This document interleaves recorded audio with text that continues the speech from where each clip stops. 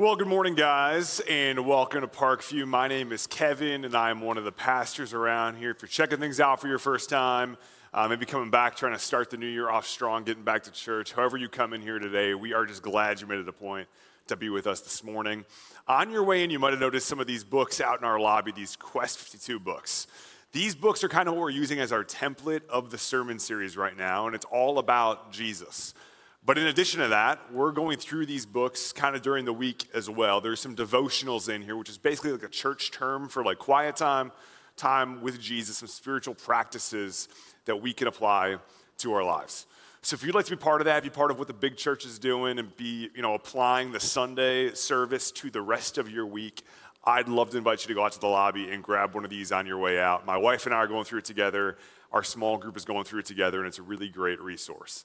And speaking of small groups, we actually have a thing going out in that lobby right by the fireplace called a Groups Expo this morning. Doesn't that sound exciting? No roller coasters are out there, unfortunately, but there are a lot of people. And we are out there to talk about groups. And I know that when we talk about small groups, that idea might be slightly terrifying to you because it might involve a group of strangers. You don't know if there's a clear path to exit if things get weird. We know all of that could be the case when it comes to joining a small group. So it's because of that we have this thing going on with a bunch of our small group leaders just to meet you and answer some questions you might have and hopefully point you in the right direction in terms of joining a small group. Feel free to join us out there after service. We'd love to kind of point you in the right direction for some community. Another way for you to get plugged in is through serving.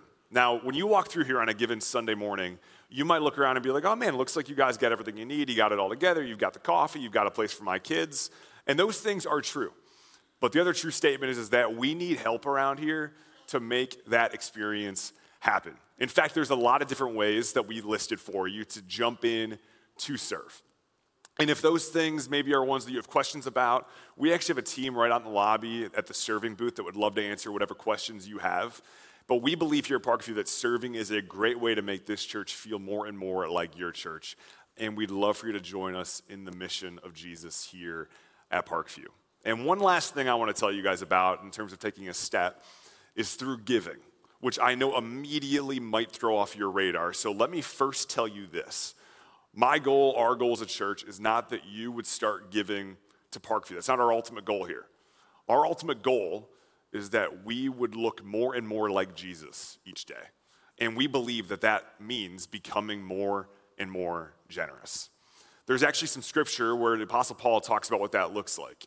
And it's not about us giving out of force or fear or anything like that or under compulsion, but it's giving because we have that cheerful heart and want to give back to the God who's given us.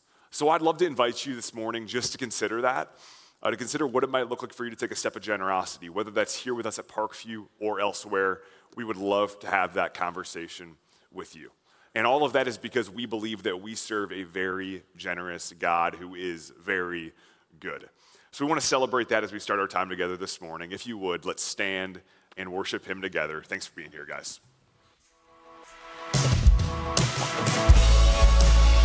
Good morning, church. Let's lift our voices to our King and Savior.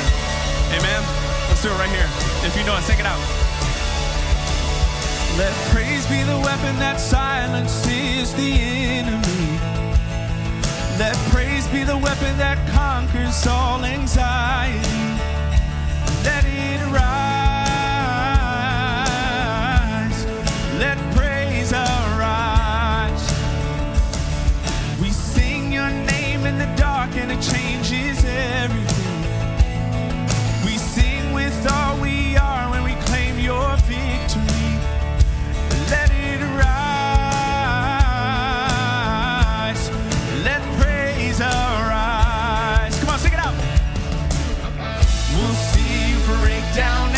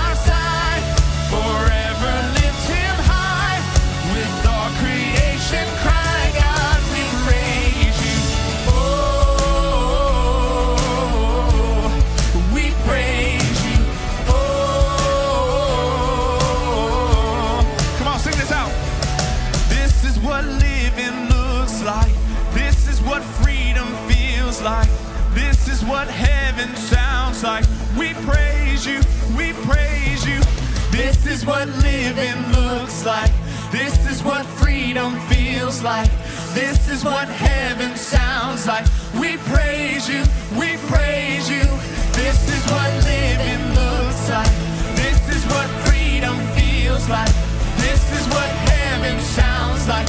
We praise you, we praise you. Oh, this is what living looks like. This is what freedom feels like. This is what heaven sounds like. We praise you, we praise. We'll see you break down every wall. We'll watch the giants fall. Fear cannot survive when we praise you. The God of breakthroughs on our side. Forever lift him high. With all creation cry, God, we praise you. We'll see you break down every wall. We'll watch the giants fall. Fear cannot survive when we praise you. The God of breakthroughs on our side. Forever lift him high. With all creation cry, God, we praise you. Oh, we praise you. Oh, we praise you.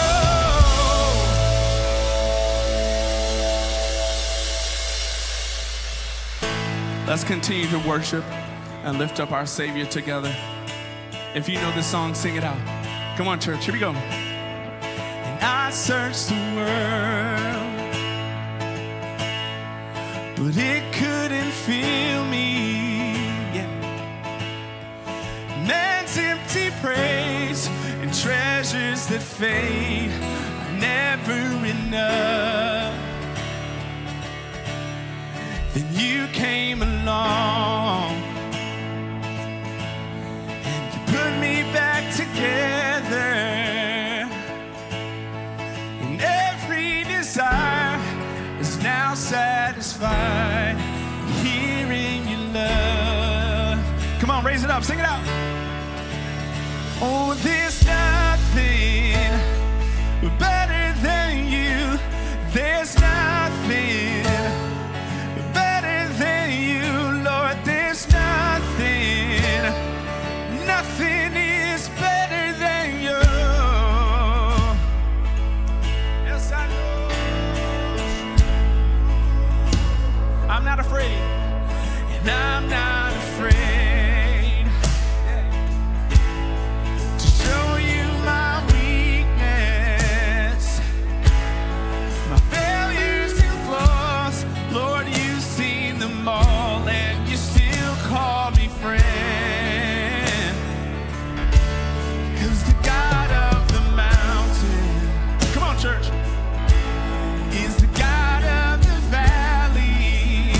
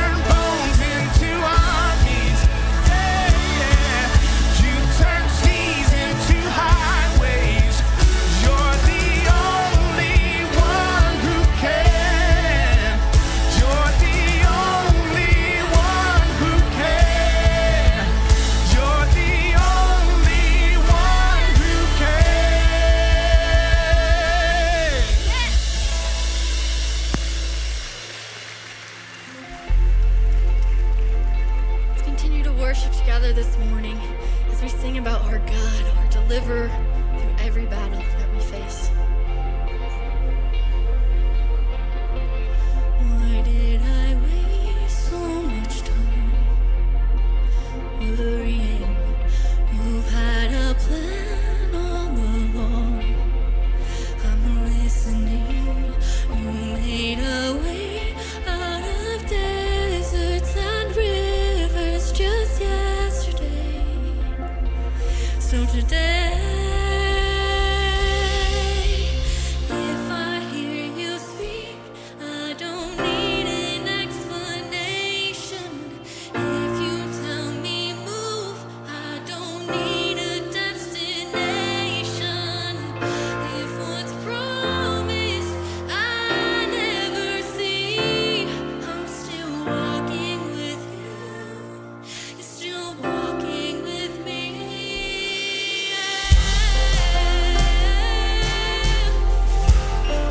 You're walking with me in every battle.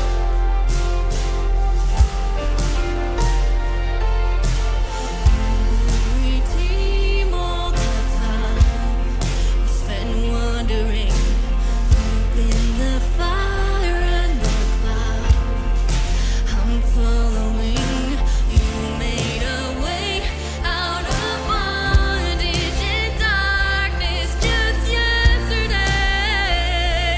So today, if I hear you speak, I don't need an explanation. If you tell me move, I don't need the destination. What's been promised, I will believe. I'm still walking with you. You're still walking with me.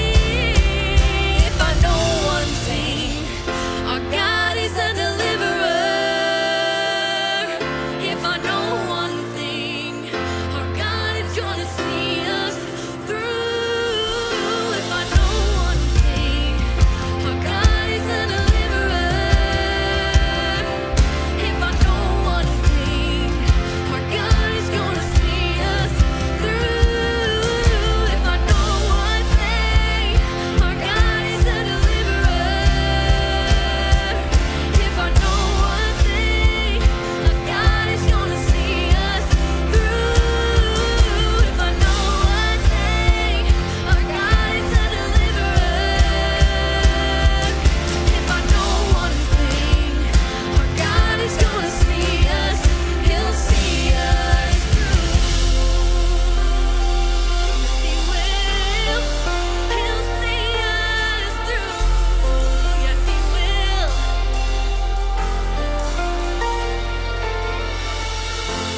Never alone in the battle. He'll see us through. Never alone in the desert. He'll see us through. Never alone in the fire. He'll see us through. Yes, he will. He'll see us Oh, yes, he will. see us Never alone in the water. He'll see us through. Never alone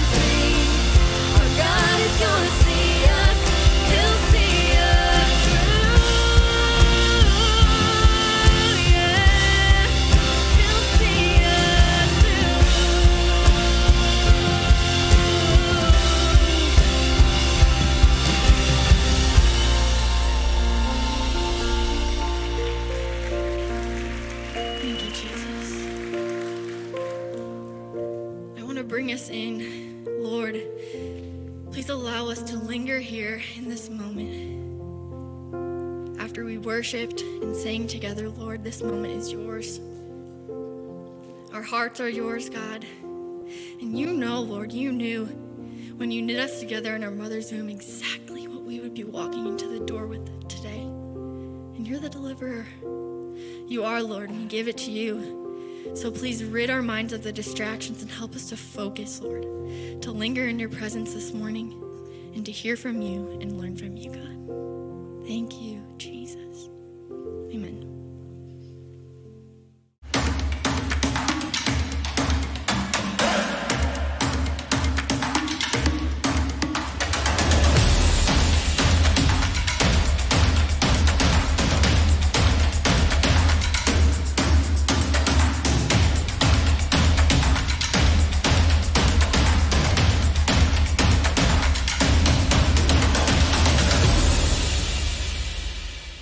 Hello. How we doing, Parkview? We good? Good to see you. Welcome. Welcome everybody around Orland. Welcome everybody out at Homer Glen. Hello to you, everybody at New Lenox. Welcome to the weekend, everybody online as well. Glad that you have made the choice to be around here on this little chilly, little snowy weekend. Feels good, feels brisk, keeps you awake, right? I had the great joy this morning of scraping ice off my rental car window, which was amazing. And there was no ice scraper in the car, which was interesting. So I didn't know exactly what to do. I just put on the windshield wipers for about 20 minutes on high and just let it just go. So the car is definitely going to need new wipers. So I'm going to have to tell them that later. But it's just good. It's good to be together. It's good to come and sing and join the teams and just have our hearts focused towards God. It's great to study His Word and look into that as we head into a new week. And if you've been around here for the last few weeks, as we started into this year, you know that we're in a series where we're studying the life of Jesus. And the whole idea is that we would just journey with Jesus for a little while and see what His life was like and how He taught and how He lived so that our lives can look more like Jesus' life. And the big thing we've been talking about, or the book that we've been talking about to go along with the Bible, is this book, Quest 52. And I know a lot of you have picked this up. I want to just encourage you to do that if you haven't already, because we're going to be teaching on the weekend, and then during the week you can read through and just go more in depth with things. It's by a guy named Mark Moore, who I know is a friend of Pastor Tim, and he's also a friend of mine. I was actually on a teaching team with Mark Moore in Phoenix for about 3 or 4 years, and I can tell you that he's just such a good, genuine, kind, loving, authentic, and just smart, crazy smart person. He's been teaching the Bible and specifically the life of Jesus and the life of Christ for like 30 or 40 years, and he's just great at it. So I hope you'll pick that up. And the thing we've been starting out with and saying to get us going in the same direction during this series so far is this, that give Jesus a year and He will change your life. And I think that's absolutely true. Some of you know that is true because you've done that, and some of you are going to find it is true because you're in the midst of doing that this year. But give Jesus a year, it'll change your life. Over the last few weeks, week 1 is Jesus God. Week 2 is life just random. Week 3, can God use me for big things? That was just last week. And so again, we're just getting started on this. If you're just coming back and around, I'd encourage you to go catch these messages from Pastor Tim. Grab one of these books. You can catch up easily on the chapters. And today we find ourselves in week number 4 and chapter 4. And to get us all moving in that same direction today, I want to do something with all of us that I did just a few weeks ago when we were on vacation for Christmas with my family. And it kind of just something we did that to keep everybody talking around the table and stuff like that. It's called What's Your Favorite? And so I'm going to show you Homer Glen, New Lenox, Orland Park, everybody online. I'm going to show you a couple things, and I just want you to say out loud, like, which one of these would be your favorite? If you could only have one of them, what would you choose to be your favorite? And you can just say it to the person you came with, your neighbor. You can yell it back at me. If you're at home, you can yell it out to your pets, okay? And that'll be fantastic. And so we'll just practice. We'll practice with this one. So what's your favorite, salt or sugar? On the count of 3, 1, 2, 3. Well, that was close. Maybe sugar won, I think, possibly. But you got the thing of it. I know that some of you, this is very deep. This is very spiritual, okay? You need to know these things, okay? Let's continue on. What's your favorite? Sand or snow? Right. You didn't even wait for me to count. It's just like sand, okay? We want sand. We have snow. Plenty of that, okay? So let's keep going. Here's another one. The nighttime or the early mornings? 1, 2, 3. That's close. It's kind of split maybe. Maybe the mornings, I think, actually won that out. Or how about this one? A good book or a good movie? I think some of you are saying, they still write books? Do you have books? Why do you need books when you have these, right? I know some of you that's where you're living, okay? I'm pretty sure I know the answer to this one, but I'm going to go ahead and ask it. What's your favorite, dogs or cat? I hope. Okay, hopefully you said dogs. You don't have to. You can still be a Christian and say cats, I think. This is actually me and my dog, Bo. So he's a good one. And so I thought I knew the answer to that. Now, I know the answer to this next one, but again, I'm going to go ahead and do it. This will just be the last one, okay? What's your favorite? No, don't do it. Don't say it. Don't say it. And, unless you really want to. No, seriously, no. Because there's a chance Tim may watch this, and then that would be very hurtful to Tim. So... Here's why I bring all of this up, because we all have favorites, right? We all have favorite foods, we all have a favorite car, we all have favorite colors, we all have favorite clothes that we like to wear. Even if you have like more than one kid, if you have 2 kids, you have a favorite kid. Admit it. The kids are sitting there going, no. Oh, yeah? Now, of course, I mean, it's situational. I mean, like when I have 2 kids, whenever I need my kids to do something, I'd always be like, hey, you know, you're my favorite, right? And get them to do it. So we all have that. And so here's why I bring all this up. It's because in week 4 of our study and in the Quest book, we asked this question. You ready for it? Here we go. Does God play favorites? Does God actually have favorites, play favorites? And the answer to that question is actually kind of, yeah. Yeah, it seems he does. And I know some of you right now are going, seriously? Because I knew it. I knew God played favorites, and I am obviously not one of them. I knew it. I knew that's the way it was. Nobody's ever told me that, and I knew it. And others of you are going, no, that's not right. That's not right. God doesn't have favorites. God loves everybody the same. He just loves everybody the same. He doesn't have favorites. And so there's a lot of tension in this idea, in this question. Does God play favorites? And maybe even a better way to ask it is, God's favorites look like our favorites? And so here's what we're going to do. We're going to dive into this and study it today. And by the time we get to the end, the next 20 minutes or so, we'll have discovered a whole lot more insight into that question of God and who he favors and how. Our main text today is part of the narrative of Jesus' birth in Luke chapter 2 in the Quest book. And it also centers highly around the shepherds. Now, just a few weeks ago at Christmas, we spent time talking and preaching about the shepherds, so I don't want to repeat that whole message today. So we're going to look at a few other people in the story of Jesus' birth that will help us answer the question, does God play favorites? And if so, does God's favorites look like the favorites of this world? So, a few other people besides the people that we would always be talking about. The first one is this person, Caesar Augustus. Caesar Augustus, you may know him from the story of Jesus, and again, what we're trying to do is just figure out more and more about Jesus so we can know how he was born, how he grew up, and what his life was like so we can look at it. Caesar Augustus was the emperor of Rome when Jesus was born. Now, I don't know why, by the way, he has this little person hanging off of his leg there. Try not to look at that, okay? And I know as soon as I say that, some of you now that's all you can look at. You're thinking that's all I can see. So anyway, I'm sorry, that's confusing. So I'm actually going to get rid of that, okay? But you know Caesar from the story of Jesus, right? In those days, Caesar Augustus issued a decree that a census should be taken of the entire Roman world. You've probably heard that before when you've read the story of Jesus. Again, Caesar Augustus is the emperor of the Roman world when Jesus is born.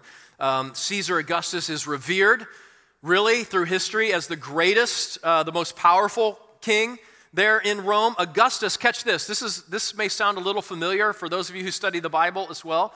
Caesar Augustus, when he was reigning in Rome, The people had names for him. One of the names they called him, Prince of Peace. That's what they called Caesar, Prince of Peace. They also called Caesar, because he was the greatest king, they called him King of Kings. You're the King of Kings. That's who you are to us. The inscriptions on his coin, on Caesar's coins, they looked like this. They had this little divs filius, or I'm not sure exactly how to say it, but this means, the inscription on the coin means the Son of God or the Son of the Gods. And the people who were living in Rome during that day were just fine with giving Caesar these accolades. They were thankful for him because of the stability and a lot of the prosperity that Caesar Augustus brought into the Mediterranean world. He was favored. He was rich, powerful, connected.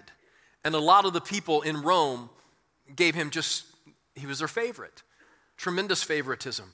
And by the way, some of you know this, but most people who were looking for the Messiah, who we know as Jesus, a lot of people in that first century who'd been looking for the Messiah for a long time, that's the type of person they were looking for. Somebody who was powerful, somebody who was connected, somebody who had military strength. They thought their Messiah, they thought their Savior, if you will, was going to be this highly powerful military type person. That would be the Messiah. That also is why a lot of people missed the Messiah. They just weren't looking for the same person that God was bringing to this world. Caesar Augustus is not the only king, powerful, favored person in the story of Jesus, but there's another one. It's this guy. This is Herod, called Herod the Great. And Herod actually was a friend of Augustus, and what Augustus would do as the emperor of Rome, he would put these different kings in place over all of his region, and Herod was the king over the region that Jesus was actually born in. And again, they call him Herod the Great because, honestly, in the eyes of the people, he did all kinds of great, favorable things. Not for all of them, but for some of them, he built all kinds of things, like he rebuilt the temple in Jerusalem. He built this huge palace and would have these parties in Masada. If you've ever been to Israel, the Holy Land, you can actually go to the ruins. I've been in the ruins of the palace that Herod the Great built. He was an incredible architect, incredible military strategist, but he was also pretty ruthless.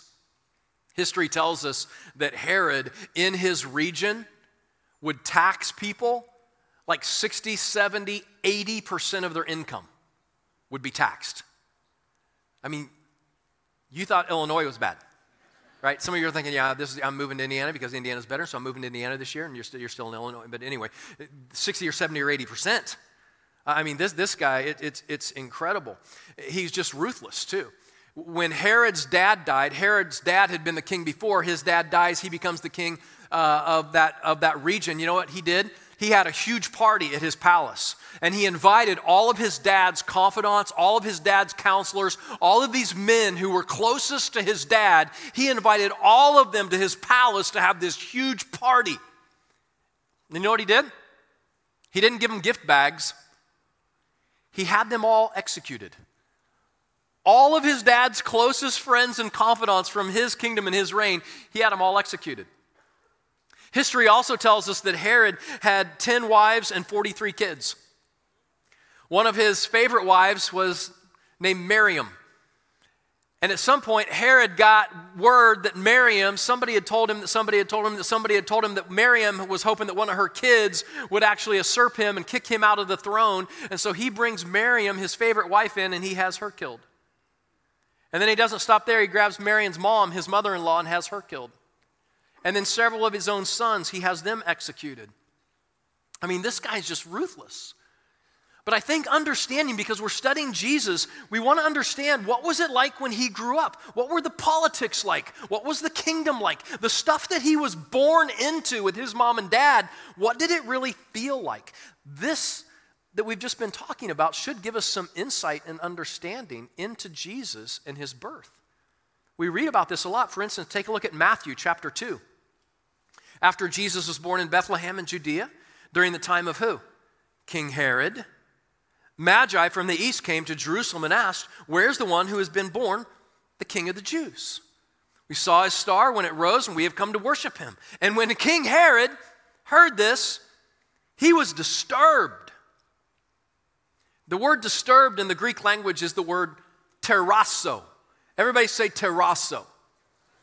Terrasso, and it means agitated, or it means fearful, or it means to have anxiety, to be anxious. He was disturbed, which you can understand, but here's what I've never really completely understood studying the Bible for a long time. He was disturbed and all of Jerusalem with him.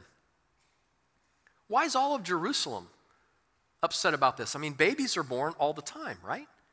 I mean, babies are born around the kingdom all the time. He's disturbed, but all of Jerusalem with him. You know why I think all of Jerusalem is disturbed also with him? It's because they know, all of Jerusalem knows what he is capable of. They know that if Herod is disturbed, it is not going to go good for us in the coming days and months. I mean, he is a powerful, egotistical, maniacal, ruthless type of person. So everybody was disturbed at what Herod might do. History tells us that Herod is about 70 years old when Jesus is born. We also know that he's sick. Not exactly sure why or how. Some say it's probably a kidney disease that he had, but very, very sick. And so as Jesus is being born onto this earth, Herod is in a season of his life and his reign where he's trying to consolidate and leverage all of his power and bring it together so that he can pass on this legacy. And that's when he gets the disturbing news that about a half mile from his palace, there's this newborn baby that some are saying is going to be the king of the Jews. And he's thinking, could it be that there's a new king that rises up and becomes the favorite? Because you see, here's what's happening in the first century. The narrative that is being propagated by all of the religious leaders, the political leaders, the socially elite people, the narrative that is being told to everyone else is simply this: yes, God does have favorites. And guess what? We are his favorites. God's always had favorites. He always will have favorites. We are his favorites. I mean, look how powerful we are. Look at where we live. Look at our palaces. Look at our money. Look at all of our prestige. We are obviously God's favorites. We're powerful and we're pretty proud of it. Now, here's what we know, though, because we live on the other side of the birth of Jesus. We know that the way God sees things is not exactly the way the world in the first century saw things. In the book of James, chapter 4, it says God actually opposes the proud, but shows what? Favor to the humble. God's favor, some of his favorites, are not those who are proud and powerful, but those who are humble, those who will lean in to him. You see, the more we'll get to know Jesus this year, the more we're going to realize that God and his son Jesus, they don't just favor the wealthy, they favor those who are generous with their wealth. They don't just favor blindly people who are powerful.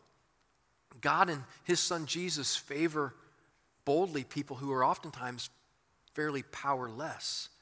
The people upon whom God allowed his favor to rest would have been very perplexing in that first century.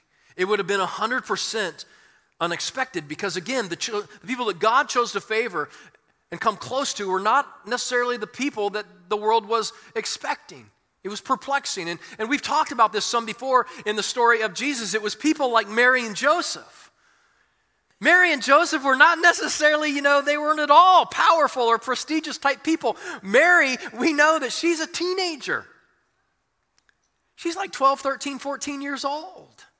She comes from an insignificant town, the town of Nazareth. There's nothing prestigious about Nazareth. It's just a normal little rural village. She's engaged to a guy who also there's nothing incredibly prestigious about. She's engaged to Joseph. What we know about Joseph is that he is a carpenter. He's a day laborer, which means he would take whatever jobs would come around. Joseph probably had 2 or 3 or maybe even 4 jobs going at the same time. The world would not have looked at them and put favor upon them, but yet God chooses them to love and to trust with Jesus. And I want to show you something today. I want to show you a pretty interesting scripture in the Old Testament of the Bible, in the book of Leviticus. Because this scripture in Leviticus helps us understand the New Testament in Luke chapter 2, which is where we're studying some today, the birth of Jesus in Luke chapter 2. So let's look at Leviticus, and it'll help us understand Luke chapter 2. In Leviticus, it talks about the law of the Lord. It talks about the law of Moses and what a woman had to do according to Jewish law once she gave birth. This is how she would come to the temple. This is in Leviticus, the Old Testament, the Jewish law. When the days of her purification for a son or daughter are over, she is to bring to the priest at the entrance to the tent of meeting a year-old lamb for a burnt offering and a young pigeon or dove for a sin offering. But if she cannot afford a lamb, then she's to bring 2 doves or 2 young pigeons, one for a burnt offering and the other for a sin offering. In this way, the priest will make atonement for her, and she will be clean. So with that in mind, let's fast forward now and see what happens when Mary and Joseph bring Jesus to the temple for this ceremony. When the time came for the purification rites required by the law of Moses, Joseph and Mary took him to Jerusalem to present him to the Lord and to offer a sacrifice in keeping with what is said in the law of the Lord: a pair of doves or 2 young pigeons. You catch that? The normal sacrifice to bring was a year-old lamb, an expensive sacrifice to bring. If you can't afford to bring the normal sacrifice, if you don't have the money or the means for that, then you could bring a couple pigeons or a couple of doves, which is what they do. In understanding and studying Jesus, I just want us to understand that Jesus' parents were pretty poor. They didn't have a lot of means. They didn't have a lot of resources. In fact, these people, Mary and Joseph, have been chosen and favored by God to give birth to his son, and yet they can't even afford what would usually be a typical sacrifice. And maybe I could say it like this: in the eyes of the world, they would not be favorites, or maybe another way to say it, they would not be the front runners to be the mother and father of the Messiah.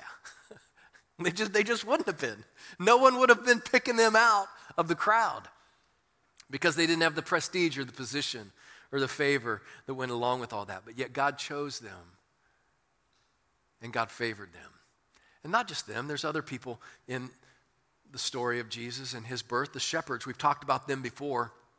Not going to talk about all that again, but most of you know that these people, the shepherds, they were not favored, really. They were far from favored in the first century. They were unclean because they were working with dirty sheep all day long, and so people couldn't be around them. They were outcasts religiously. They couldn't go to the temple. They couldn't be around people socially. They were itinerant, meaning they wandered around with their sheep. They didn't have a real home. They didn't have a place to stay. They certainly didn't have palaces and things, like that. They were itinerant, and even though all that is true, here's what's interesting. It's interesting that even though the shepherds were not highly favored in that first century, the idea of shepherds is one of God's favorite things.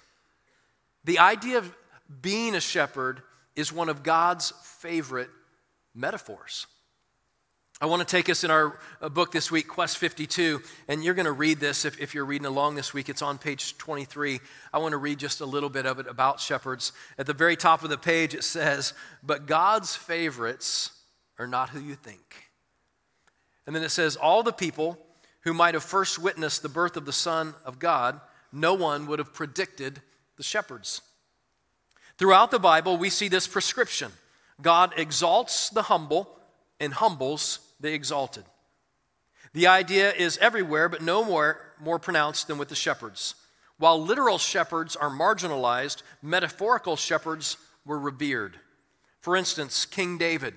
Remember from the Old Testament, David? He was a shepherd. It talks about that in 1 Samuel. The elders of the church of Israel are called the shepherds of that church. Jesus himself, several places, is called the what? The good Shepherd, right? Jesus is called a shepherd. The elders of the first church, the early church in 1 Peter, are called shepherds. Mark goes on to say there's a lesson for us. The way our culture values people is contrary to the metrics of God. Our culture values possessions. God values generosity. Our culture values youth and beauty. God values wisdom and fidelity. Our culture values entertainment. God values sacrifice. Often, the people who think the least of themselves are honored most by God. This explains why Jesus prioritized children and honored widows and called fishermen. You may be thinking that you are nothing, while God thinks that you are really something. The world may despise you, while the Lord esteems you. Perhaps you work the night shift like the shepherds.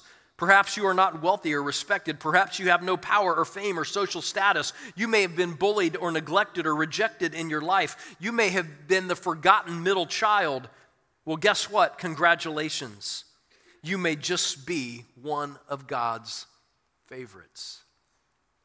I love that. That's going to be part of what you're reading this week, that God's favorites don't always look like our favorites. So what does this mean as we pull this all together? What's this mean for you and I as we head out into a new week? Well, here's one way to put it. It means your value is not determined by your bank account or the size of your house or the brand of your clothes or the location of your latest vacation. It's just not. Your value comes, my value comes because I am a favored child of God. God has chosen to call me his son. He's chosen to call you his son or his daughter. And that's where your favor comes from, not your esteem or your position or how smart you are or what job title you have at work or anything like that. It becomes because you're God's child. That's why you're favored. Maybe a good way to understand this for some of you who have kids, maybe you have kids who are little right now, or maybe you have kids who've gotten a lot bigger and they're not little anymore. But remember back when your kids were little, did they ever make artwork at like school? They drew a picture at school, or maybe at church they drew a picture and then they brought it home. And it's like, it's kind of the colors aren't looking good and everything's, not inside the lines and stuff like that. But did you ever take that artwork and put it like on your fridge at home or put it on your desk at work or something like that, from your son or your daughter? Maybe if you remember doing something like that, let's just say you put it on your desk at work. If you did that, did you ever in all of your life have somebody come up to you at work and walk by your desk and go, "Whoa, that is beautiful. Like, where did you get that? Could I buy that from you? That's my favorite thing I've seen all day." No, they're not going to do that. You know why? Because it's not their kid. You know why you love it? You know why it's special to you? You know why you favor it? You know why it's so fantastic? It's because it's your kid. So you think it's great. You think it's special. It's some of your favorite things. Listen, Parkview, you are God's child. You are his favorite. You're a masterpiece. And nothing you've ever done, nothing you will do can make God love you or favor you any more or any less. You have it. You're his child. And I know sometimes as we try and sort that out in our mind and we think we're not that special or not deserving or whatever it is, it doesn't seem fair maybe in the eyes of the world. But I'm telling you that God is gracious to us with his love and favor. In fact, here's what you're going to read in your book this week, these words. God isn't fair. God is gracious. God isn't fair. God is gracious. And I'm not sure how that hits you necessarily, but as you start thinking on that, the way I've been thinking and meditating on it, I say, praise God that God isn't fair. I don't want God to be fair with me. If God was fair, just like over the last few weeks or even over the last few days, the things I've thought, the things I've done, if God was fair, I would be in trouble. Praise God, he's not fair. He is gracious with me. And he's gracious with you. God loves you and he favors you. And the way that comes to you and me is through his son Jesus. As we accept Jesus into our lives, we gain God's favor. We gain closeness and intimacy with God. This is why we're studying Jesus. In order to get close to God, have his favor, have his blessing, it comes through his son Jesus. That's why all of this is so important. to understand in our lives. In fact, maybe you've seen these verses. Jesus says in John 14:6, I am the way, I am the truth, and I am the life. No one comes to the Father except through me. You want to come close to God? You want to have God's favor? Jesus says, I'm the way, I'm the truth, I'm the life. It happens through me. And for some of you, you're fine with that, you're good with that. But with others of you, I know, because I talk to people all the time. Some of you say, Todd, okay, time out. Like all the other things we've been talking about, like the favor stuff and favorites and stuff like that, that was kind of fun. But this right here, this I don't understand. I don't get it. This isn't fair. This whole thing right here, the whole Jesus being like the way, the only way, that's not completely fair. And listen, I have conversations with people on a regular basis. Over the last few months, over the last few years, I have people say, you know what, Todd, I can understand that God, loves and favors people who are kind or generous or selfless. I understand God favors people who are good and servant-hearted and things like that. But just to say that God favors people because of Jesus, because of their acceptance and love for his son, doesn't seem right, doesn't seem fair. There should be other ways to get close and to get in God's favor. I should be able to do things.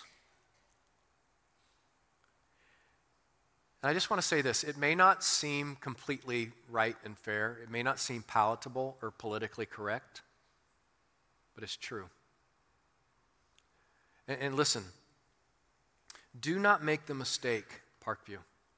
Do not make the mistake in your life of determining what you think is true by what you think is fair. Because they may not always line up. For instance, as we get into the first quarter of this year, we're in tax season, right? Some of you are getting your tax stuff ready. You're doing your taxes. You're putting together little files. Oh, I don't have this. I don't have that. And you're doing your taxes. And what if this year, as you look at your taxes and what you owe and things like that, what if you decided to, instead of just sending in a check, what if you just decided to send in a little letter to the IRS?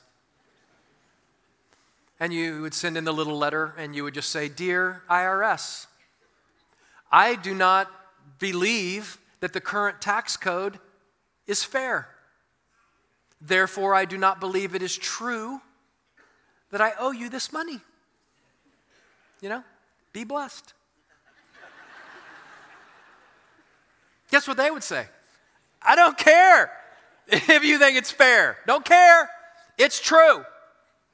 It's true.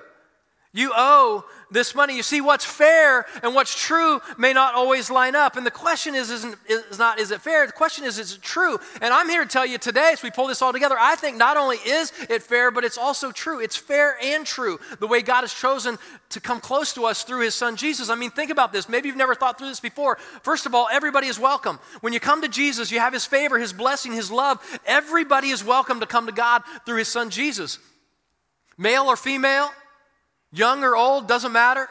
Live in the city, live in the burbs, live in Illinois, live in Indiana. Everybody is welcome. Who's everybody? Everybody is everybody. You can be a Chiefs fan. You can be a Bengals fan. You can be a Bears fan. You can probably even be a Cowboy fan. I don't know, but I bet you can. It's everybody. Everybody is welcome, right? Not only that, everybody gets in the same way. So everybody's invited to come close to God. Everybody's invited to be a favored son, and everybody gets in the same way. There's not a way for me to get in as a pastor and then for you to get in. Okay, I don't have to do all those things. You have to do all these things because I got the pastor thing going on, so I don't exactly have to do everything you have to do. There's not a way for me to get in and a way for you to get in. There's not a way for people to get in who live in Mexico. There's not a way for people to get in who live in the Ukraine. There's not a way for people to get in who live in Poland or who live in other parts of the world. Everybody's welcome. Everybody gets in the same way. And guess what? The price has already been paid. Amen? And that's Jesus. I mean, what could be more fair? What could be more fair? It's not a puzzle that you got to figure out in your life. Everybody that you know is welcome. Everybody gets in the same way. You don't have to figure it out depending on who you are and where you are in the world or how old you are. And the price has already been paid. That's Jesus. Amen? Amen. That is good news. No matter what you've done, no matter what you're doing, no matter what you do, God loves you. He favors you. Last weekend, in the last section of Tim's message, he talked about there's just two places in the New Testament of the Bible where the word highly favored is used. Just two places. One of those is with Mary. Mary is highly favored. The other place, remember where it was from last week? The other place where it says that is in Ephesians, and it says you are highly favored by the grace, the graciousness that he has freely given. You are. I am. Not because of what I've done, not because of all the things that I've been a part of or not been a part of, but we're favored because of that grace, the graciousness he's given. And we've been saying this through the whole series so far. Give Jesus a year, and he'll change your life. And I believe that's absolutely 100% true. But I want to show you something else that is also very true.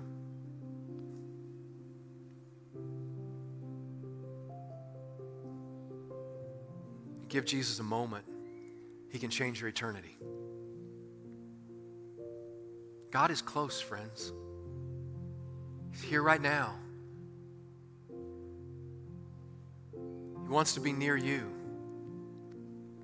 And my guess is for a lot of you, not just some of you, probably even a lot of you, maybe in 2022, God felt a long way away. I want you to know that 2023 can be different. God's close. God's here. He wants to come near to you through his son Jesus. So maybe it's just about today you saying, man, I'm just going to take a step in Jesus' direction. I just want to learn more about him. I want my life to look more like Jesus. I want to follow him and be a disciple of his. As you do that, God's going to feel this close. I'm going to pray for us, and then the band is going to sing a song as we head out of here. But I want you to listen to the song. I want you to just sit and experience it, because it's a song by Lauren Daigle, and it reminds us just how precious and loved and priceless you and I are by God. Even when you maybe don't feel like it, you're his favorite. You are. Let's pray together. God, thanks for today. Thanks for your word. Thanks for just the things that we can understand about how when you sent your son Jesus, and you really kind of tipped the world, social, political, religious things upside down in so many ways, and you began to come close to and show favor to and show grace to people just like us. Didn't have the position and the status necessarily. And God, even today, we know that you come close. And who you say that we are is who we are. God, help us to believe that. And help the words to this song to settle deep into our hearts today. It's in Jesus' name we pray. Everyone says, amen.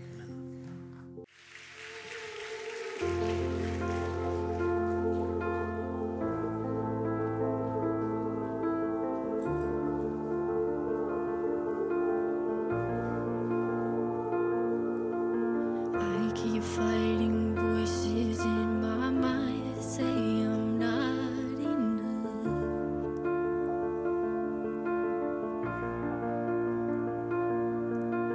Every single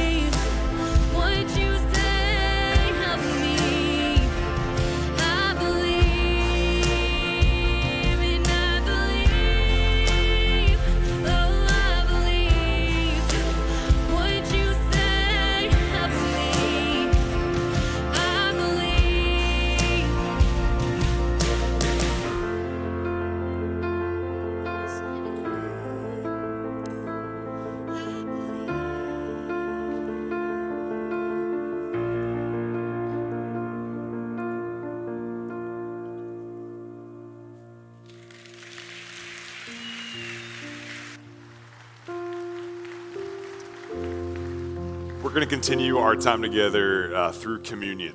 On your way in, hopefully you were able to grab one of these communion packets. If not, we've got them by the doors for you now. You can even start preparing those. There's a super thin layer for the wafer, and below that, another layer to access the juice. And you know, when Todd first asked the question for this week of does God play favorites, I'm guessing you and me both might have had a very quick answer, even just subconsciously in our minds, of yes or no, right? And even as he painted the picture of the fact that God looks at us with this love, sometimes it could feel so big and so hard to understand of what does that actually look like? And the picture that came to me of what it looks like is what we're doing right now, communion. Because it all comes from what we saw Jesus do at what we know as the Last Supper. As he got ready to go to the cross, to die for our sins, he had this final meal where he pulled together his closest friends, those guys we call the disciples, to be together. And he's the one who made that invite list. And in it, you get a group. You get a guy who's a tax collector, kind of an outcast in society, the guy that you shouldn't be seen walking around with. He's got another guy at the table that he knew was about to deny him just a couple days later. And even a guy who was selling over Jesus to go to the cross. It's a super weird invite list when you really think about it. And I think that there's a reason that that's who God says, I want to be with. It's not the most random group. It's a picture of the fact that it's not about how much we know, who we are. It matters that God wants us and loves us. And friends, that table is still prepared for each of us here today. And you don't have to be from Parkview to participate in that. You don't have to have it all together to participate in that. I believe and we believe that Jesus has a seat that he prepared for you. And all that it means is that we can step up and say yes to that invitation. So I want to give you a moment now just to approach that table, to approach Jesus and maybe just lay it out before him and trust that he does say that we are loved. And I'll come back out and we'll take communion together.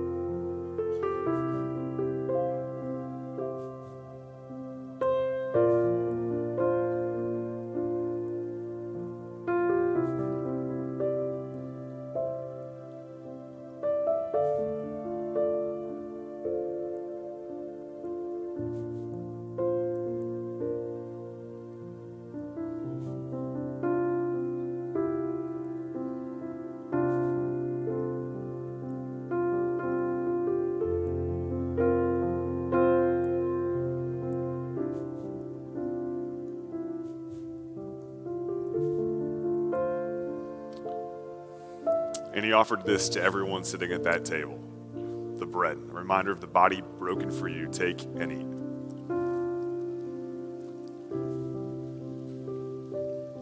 And the juice, a symbol of the blood that was shed for us. Take and drink.